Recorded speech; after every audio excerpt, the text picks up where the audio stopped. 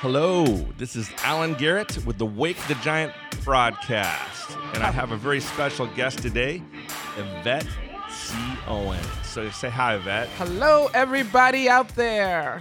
And today we are going to have a topic that is a great topic, kingdom impact in the marketplace, making a kingdom impact in the marketplace. So our conversation is going to be centered around that. So let me kind of unpack what we might mean by that kingdom impact in the marketplace. So kingdom, we're talking about being a Christian. Jesus said that we were to bring the kingdom of God. That means the rule and reign of God. And that may sound controlling to somebody that's not a Christian, but we don't mean it that way. We mean bringing life and liberty and freedom and healthy business, healthy business practices, all those things, transforming the marketplace and making it into a better place. Absolutely, because a lot of people are struggling in that space. A lot of people are feeling in bondage, and they don't even know it. They just know that, oh, it's Monday morning again. So I wanted to talk a little bit about Yvette, because some of my audience might not know who Yvette is. I like Yvette. I'm getting to know her more and more. She's here in Connecticut, in the Hartford area. She is an author. She has a book called Conquering Corporate Enemies that she has come out with recently. She does coaching, business coaching. She's been in the business world for how many years? About 40. About 40 years. So I think she has some things to say. She's trained other leaders. She does podcasting. You have a podcast. What's your podcast called? Company Culture. Company Culture. With Yvette C. Owens. I should know this. Company Culture with Yvette C. Owens. Company Culture with Yvette C. Owens. And I've actually listened to a few of them. I thought they were kind of nice. She's probably going to change as she goes along, but they're nice, short. They're not too long, and they're short, little. I don't know what you call it, conversation or blurb about something in business that's helpful. Right, because in business we like to move fast, and so we have to get it and get out. So it gives you a little punch there, and you can keep moving. Yeah, give you something to think about. If you looked under Yvette C. Owens on Facebook and look for something called Diplomat Chronicles, she has a Facebook page, and what's that all about? So in business, especially as when you say we're kingdom, impacting it for the kingdom, you have to go in there with being very sensitive and being able to still make an impact, right? Just lost me. That's what I did. Okay, don't drop, when you're live on the air, don't drop your notepad on the button that says fade to black. Okay, this is just a hint of your, it's funny. I was talking with Yvette because I'm trying to learn how to do kind of professional level broadcasting. I'm not there, but I'm learning. So I have this stuff, and sometimes the stuff isn't important. Right. And I'm trying to learn, so I'm like totally impressed with everything in the studio. So it's the content is what's important. Right. What you talk about, and if you're changing lives and providing meaningful content. So what was I going to do before this? So we were talking about Diplomatic Chronicles and what I really mean by that. And so it's really being able to get in there, be sensitive to what's going on, but still going in and making an impact, right? So I'm representing the kingdom of God in the marketplace, in my business, and in my business place, the workplace that I'm in. But you have to be very sensitive and very, very diplomatic. You can't just come out and say, look, you need Jesus. No, you can't.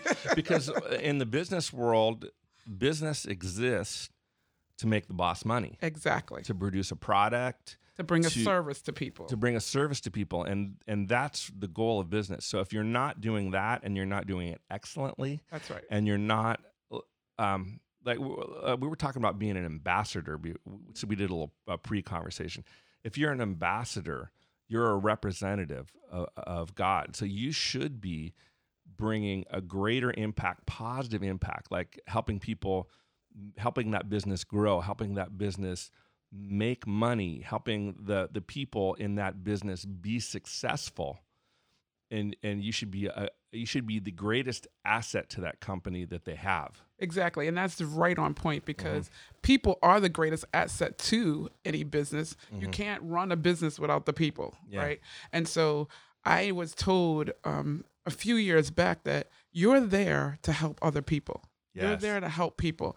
And so being there to do that, I'm walking in my kingdom authority and my kingdom Mhm. principle, but not wearing it on my shoulder, not wearing the robe, not Mhm. not wearing the carrying the cross Yeah. but I am walking in his authority and that glory within me, so Mhm. that when I see someone hurting, I can approach them and they will receive me because of the way Yes. that I can go in and be very sensitive to where they are, not with toting scripture, Mhm. but being the scripture, Yeah. right? Yeah. And so that's what it really means about being the diplomat.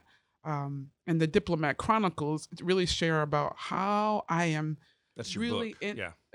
That's Oh the no, that's that's a your Facebook page, Facebook and page. Okay. how I share around how you can really overcome and navigate those waters. I've Mhm. coached so many people in that workplace around how do you navigate those waters to make sure that you're still being impactful, can say what needs to be said, smiling, and the people don't even know you just really corrected them. Yeah. It's good. A lot of it comes down to good relational skills. Yeah. Um, Jesus, for his leadership team, his apostolic team, he did not pick professional pastors. He did not. He picked people that were in the marketplace. He picked businessmen. He picked people that worked, people that could actually hold jobs. He picked people that were going to ask him the why. Yeah. Because in business, one of the biggest questions we have is what's in it for me? Mm-hmm. Right? So why am I here? What's my purpose? Why are we doing this? Mm-hmm. And he picked those people that were asking that question first before they bowed. Yeah.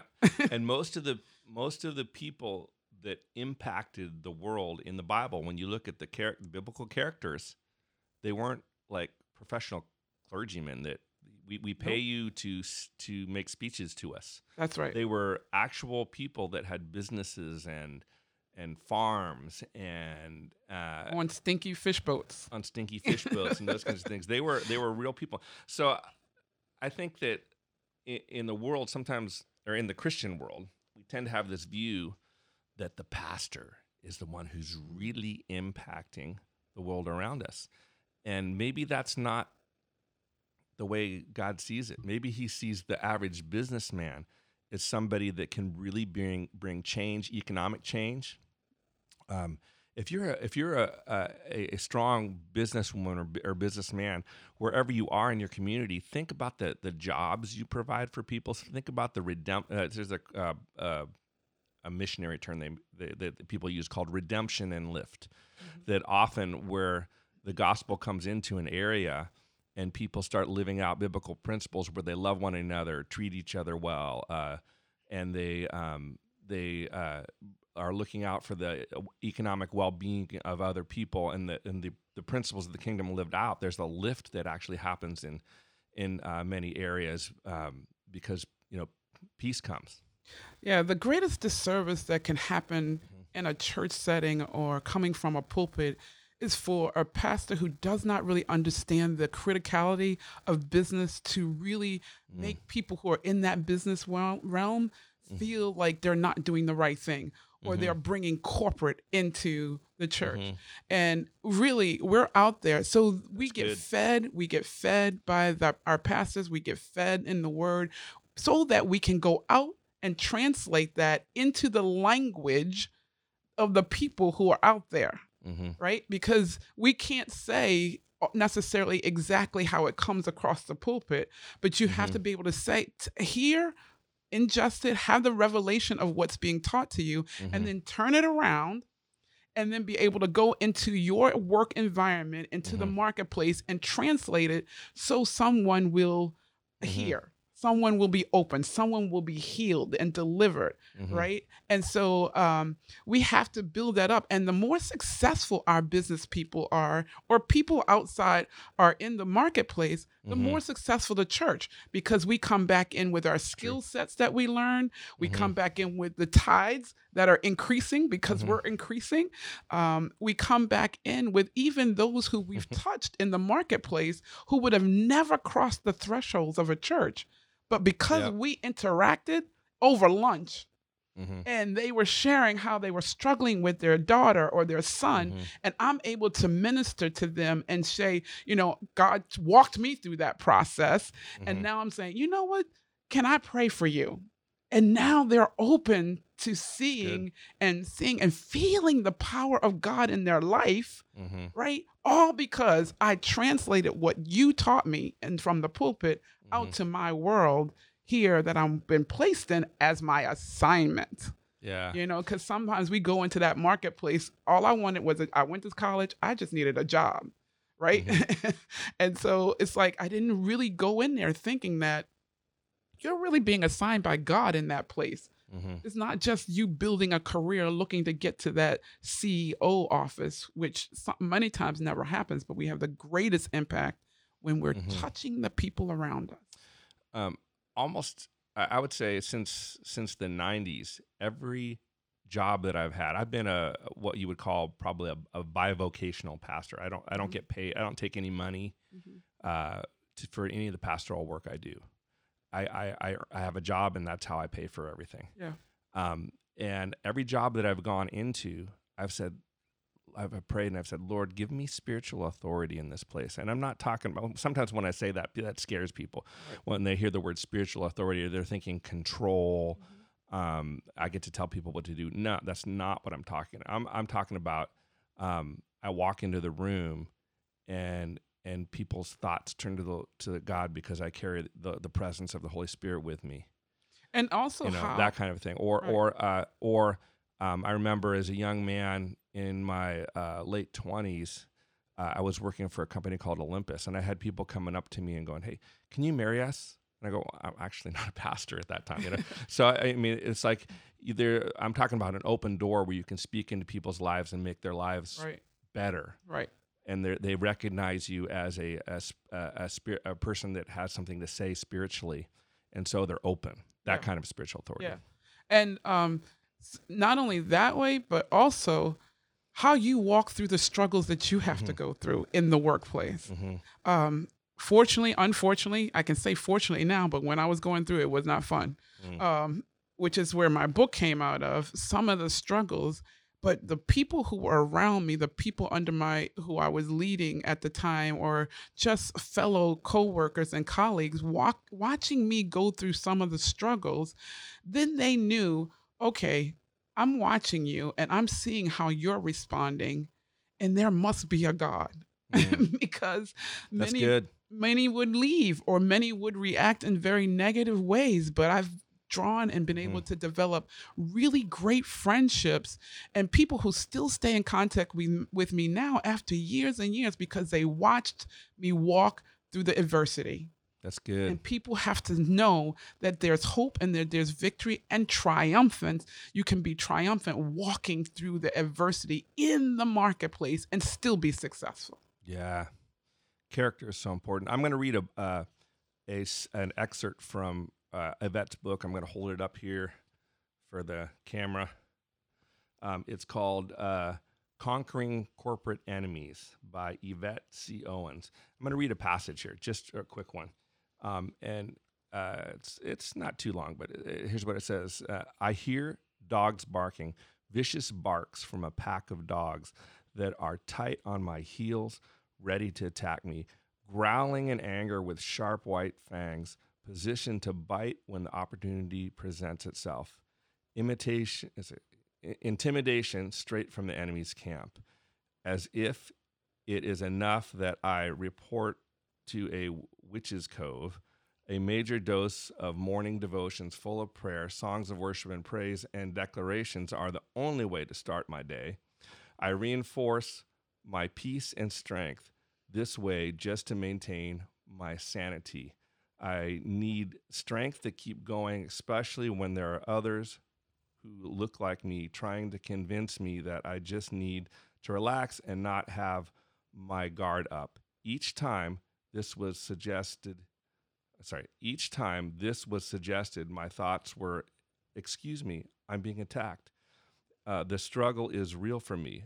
Others watch to see how I handle the adversity as a Christian believer in the workplace. So she's talking in kind of in picture form of how she's feeling. And maybe she'll expound a little more on that, just on just how sometimes you just feel like in the workplace there's attack, but others are watching to see how Exactly. we walk that out. How when you feel like there's attack and there's just crazy stuff going on at work, that's when you can have your greatest voice and greatest impact, how you walk through those situations. I don't know if you want to unpack that a little bit. Yeah, and there's believers in the watching you as well as non-believers, right? The believers add the extra pressure because they see you outside in worship, or they see you outside leading different ministries, and then we happen to be working together. So you better show up like you just showed up in the choir, or you better show up. You showed up with the youth ministry. That was absolutely amazing to me. I literally heard dogs barking. Wow. That wasn't just how So I'm it wasn't just feeling. metaphorical? It was not metaphorical. Wow. And you can't understand that if you have a harder time understanding it if you're not spiritual led. But I was walking down the corridor and I literally heard that. I also literally heard when there was a group of people in leadership over me. I was at my desk and these people were very, I guess I would say they were very attacking, looking to find, I think they were really looking to tear down the group that was there. The leadership team was there so they could bring in more of their people. You've seen those kind of situations, right? And so I was at my desk and I heard Witches Cove and I'm like, what? I mean, because that's not language I use, or anything like that. And I just saw how they hung in packs.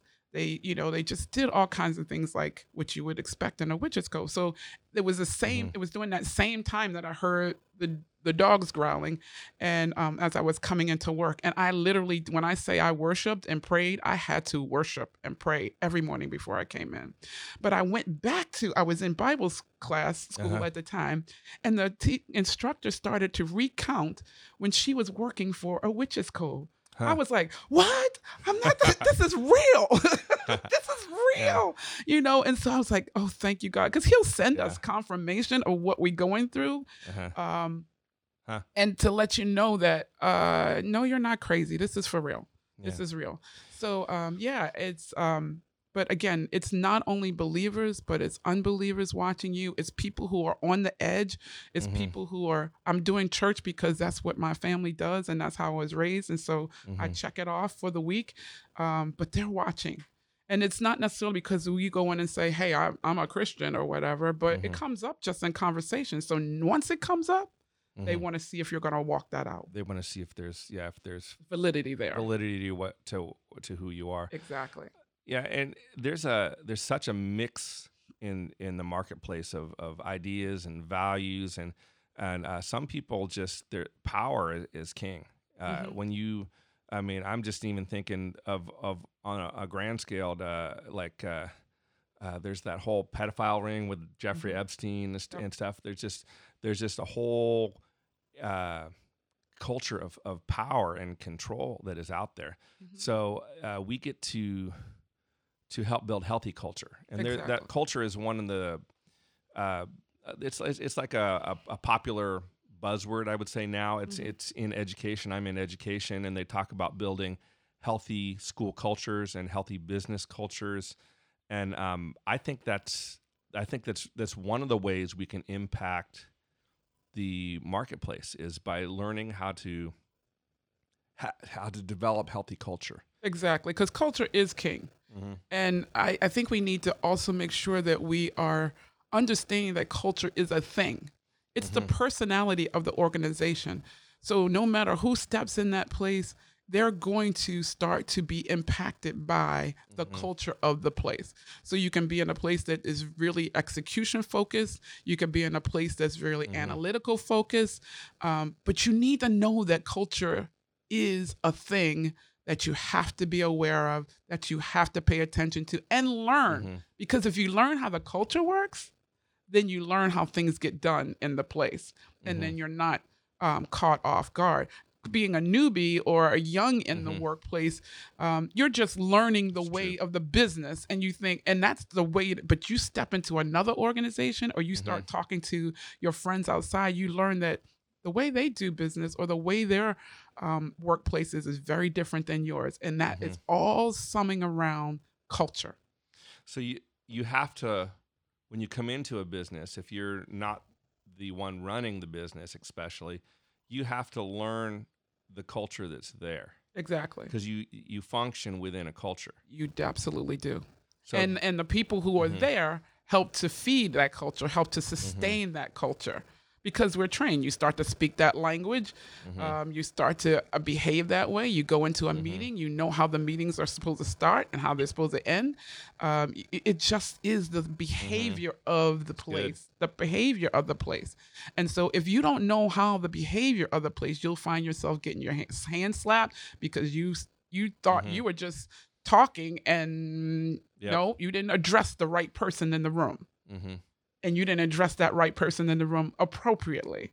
Or you think you're just doing a report or whatever, and oh no, you didn't use the right font, or you didn't use the consistency. I mean, it gets down, you didn't use the consistency in the bullet points. I mean, you know what I'm saying? It can get, they have certain ways of doing things. All about behavior and culture. You have to know that in order to, one, survive, and two, the more you start to master the culture, then you succeed. Yeah.